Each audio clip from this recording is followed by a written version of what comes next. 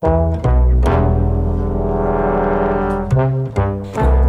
to This Week in California Education, brought to you by EdSource Radio. I'm Louis Friedberg, Executive Director of EdSource. And I'm still John Fensterwald, Editor-at-Large at EdSource. Glad to hear it, John. A little bit of consistency is always a good thing.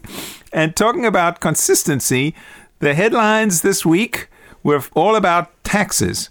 And in Congress, Republicans are moving fast on a massive tax cut that could have big ramifications on the California economy and on California's ability to raise taxes, particularly if Californians no longer are able to deduct income and real estate taxes from what they owe the federal government in income taxes. At the same time, the Legislative Analyst's Office released its annual projections for the state budget for next year and 3 years beyond that.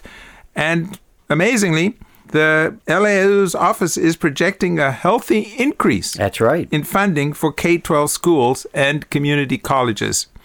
That is not something that we expected, and I'm sure that will come as good news to schools around the state. If it actually happens, absolutely.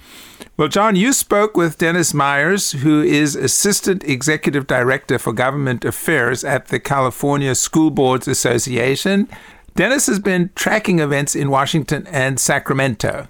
So, Dennis, let's start with the Republican tax proposal and that acronym SALT, which would leave a pretty bitter taste if it happens. What is SALT, and why is it important? What impact would it have on Californians?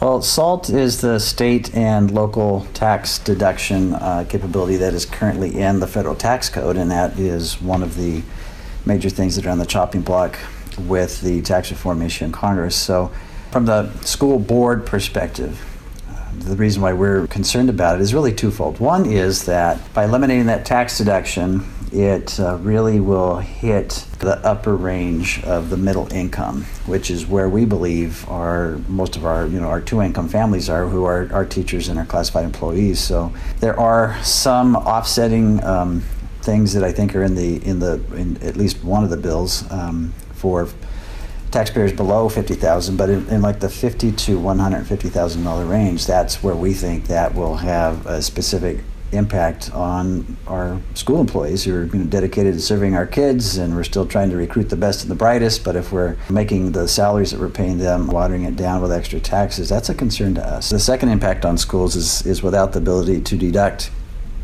local property taxes, it makes our general obligation bonds more expensive for taxpayers. So, we rely on those throughout the state to build new schools, to relieve overcrowding and to modernize older schools. So, that's been something that's been going on for decades now. And so to be able to have that gone, we think would, kind of put a check in voters' minds and make them think 2, 3, 4 times before voting yes on one of our bonds. And we think that eventually is going to be a negative for public schools. So SALT, which enables California taxpayers who do the long form to deduct their income tax that they pay to the state and also their real estate taxes as well. Right, Dennis? Right, yeah, so it's state and local taxes, so that involves income taxes and property taxes. There's some sales tax in there, but our focus really is the impact on families from the income tax and the property tax. So it would affect all, really, middle class, anyone who filed a form, certainly a lot of working class, middle class folks would lose this important deduction. And so what would that do in terms of, why would it be harder then to pass a bond or a parcel tax, I'm assuming, right? Well, I don't think it would affect parcel taxes. I'm actually not sure about parcel taxes because of our understanding of SALT. The state and local tax deduction is that it's income, sales, and property taxes. Property taxes are taxes that are related to the value of the property, and a parcel tax isn't. It's just a per parcel charge. But from our perspective is if there's a general obligation bond, and on the property tax assessment for that year to help pay off the bond is $400 or $500 assessment, that is tax deductible right now along with the property tax bill. And without that deduction, that now becomes, depending on your tax bracket, 20-30% more expensive for you. Are there other impacts that you can look at the Republican tax proposal, of course, the House and the Senate are different, but that it would have an impact on, the economy and particularly education and the state budget. Is it clear what impact it might have? From the perspective of the California School Board Association, we haven't looked at the overall package. There was a recent letter that went to the California delegation from the state director of finance that outlined a lot more from the state's perspective, the state's concerns about tax reform overall. And from our perspective, we're just really focusing on SALT and asking the California delegation really to take a look at that. And even asking our members to call, their members of Congress, just because that in specific. I mean, you can have varying views on tax reform, whether you like it or don't like it. But this is one thing that we think that the California delegation especially should be looking at, because it really pits California against other states. And whether you think we're high taxed or not, this does hurt Californians, and it hurts Republican Californians as well as Democratic Californians, and especially we think the two-income families that work in our schools. Let's turn to next year's budget. And this week, the legislative analyst came out with the early projection for next year. The governor will come out with his budget in 2 months, but the projection is that it looks like a pretty good year for K-12 with about $3 billion of new money. It's about a 4% increase. Is that good? What's your initial reaction to it, Dennis? Again, this is November. Sometimes the analyst nails it, sometimes they don't. So we're hoping that they nail it, or maybe they're being conservative. So yeah, we look at the numbers and they do look decent. And the reason why we're not jumping for joy is because obviously, again, what the legislative analyst does and what Department of Finance does is they say, what does the Prop 98 guarantee provide? And so looking at this projection, it's basically, what does Prop 98 provide? And so they're funding the guarantee and not asking what the need is. So that's from our perspective, as we look and say, great, that is exciting. Putting the ongoing growth in 98 plus some of the one-time money coming due, things like that. I mean, it's a good level of funding, but it's still going to keep us, probably 45th in the country. Maybe we go up a notch with this next year. We're not sure, but there is so much investment that has not been made the last 4 decades that we're wondering how we make that difference up, and we're not going to make that difference up by just looking at what the guarantee is going to provide. That was Dennis Myers from the California School Boards Association. John, let me ask you, the Governor Brown, has been predicting a recession now for several years. I mean, it has to happen sooner or later. According to the LAO, a recession is nowhere on the horizon? Well, I'll predict that the governor will continue to predict there's a recession when he releases his budget that is coming around. The LAO says, no, things look good for the next year. And the economy's going well, and there are higher wages they're seeing, and higher capital gains, but they also have a double scenario beyond next year. They say, look, it could be a continued growth, and this is what would happen under a good growth scenario, and here's what would happen on a recession scenario, and that's not pleasant because there would probably be a loss of billions of dollars in Proposition 98, which funds schools, and we may be back to cuts again. And you think Governor Brown is going to stick to his relatively conservative approach to the budget in his last year as governor? I think he wants to go out leaving his successor in good shape, and I think he's going to be cautious. He always has for the past 7 years, and he'll do so again. However, according to the LAO, there'll be plenty of money for him to fund the local control funding formula and do other things. Talking about the next governor, I talked with several of the leading gubernatorial candidates, and all of them are open to raising taxes in some fashion or another to pay for some pretty ambitious programs like universal preschool in California. What impact, if any, do you think the federal tax proposals, if they go through, would have on the ability to raise taxes here in California?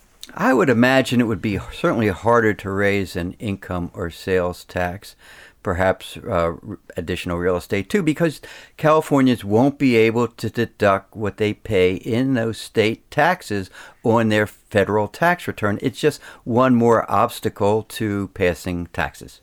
In other words, I'm a voter and my income taxes have gone up. The federal income taxes have gone up a bit because I can't make these deductions for state and local taxes in California. And so if next governor comes along and wants me to vote for an additional state tax increase, I might be a little reluctant to do it. Well, no one likes to pay taxes, but one of the things that used to be said was, well, at least you could deduct what you're going to pay on your federal income tax return, and you won't be able to do that. I just think it's another obstacle to raising revenue in California. Well, we'll have to see what ends up in the final Republican tax package. Right. Taxes and budgets are really abstract. Let's turn to a real, not a hypothetical story, and it's very tragic. This week saw another mass shooting as a result of gun violence, this time in a tiny community 2 hours north of Sacramento called Rancho Tehama. A major tragedy at the school there was averted when the staff were able to get the kids inside the school as a gunman approached. Louis, tell us what happened and what, if anything, we can learn from this latest event. Well, Rancho Tehama is a tiny community, as you noted, John. Most Californians have never heard of it. I had never heard of it, certainly hadn't visited it.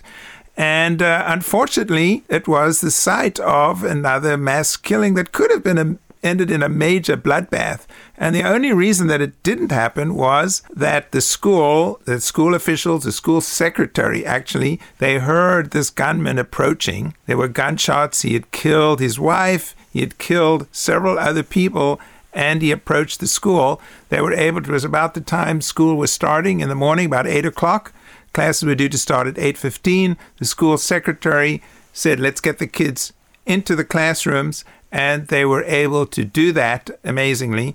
And the gunman, who appears to have had a lot of mental health issues, started shooting at the school. One 6-year-old was actually injured, is in the hospital, but this could have been a major disaster. Well, all schools are supposed to have a safety plan, isn't that right? That is correct. And because incidents like this are so rare, even though when they happen, they clearly get a lot of publicity, that I don't think necessarily schools pay that much attention to them. And this incident in Rancho Tehama really underscored the need to have a plan like this, because it really showed that anything could happen at any moment. Not something that parents and teachers really want to think about, but with so many guns out there, we are really at risk, unnecessarily so. Well, we've had shootings out of hotels, we've had shootings in churches, we've had shootings at shopping plazas. I guess schools are just as vulnerable as any other place. But is there anything else that California can be doing? Well, California is really leading the nation in its efforts to regulate guns. They've really done a lot to try to stem the flow of guns, but clearly we need to do more. The fact that this person, the gunman, had severe mental health problems and was able to get hold of these guns indicates that there are still loopholes. We've written before that assault rifles are banned in California, but it's still possible to get rifles that are modified to have a lot of the same lethal effect that AR-15s have. In the case of this man, he actually had a restraining order, wasn't supposed to hold weapons. He had attacked his neighbors. There were domestic violence abuses, and yet he had weapons. Nothing was done. Well, obviously, every situation like this, there are many layers. But just because California is leading the nation doesn't mean to say that we can't do more. And a lawmaker should be looking at this incident to see where the laws could be tightened and improved. I do have to say, though, that California is not an island, that guns come from all over the United States. People bring in guns from other states, so that this is really a national problem. What really is needed now is that legislators really need to look at what happened in Rancho Tehama and see where things went wrong and what the state could have done more to prevent something like this. Even though California is ahead of the rest of the nation, that doesn't mean that a lot more could be done. Yeah, it's really a question of our values. To what extent does someone's right to have a semi-automatic versus someone's right to their own life? Good point, John, and a lot to think about. And unfortunately, we've run out of time. That just about wraps it up for this week in California education. Next week, as you all know, is Thanksgiving, so we'll be taking a pass on producing the podcast next week. I'm Louis Friedberg here with John Fensterwald. Our producer is Sarah Tan. Thanks for listening, and have a great Thanksgiving.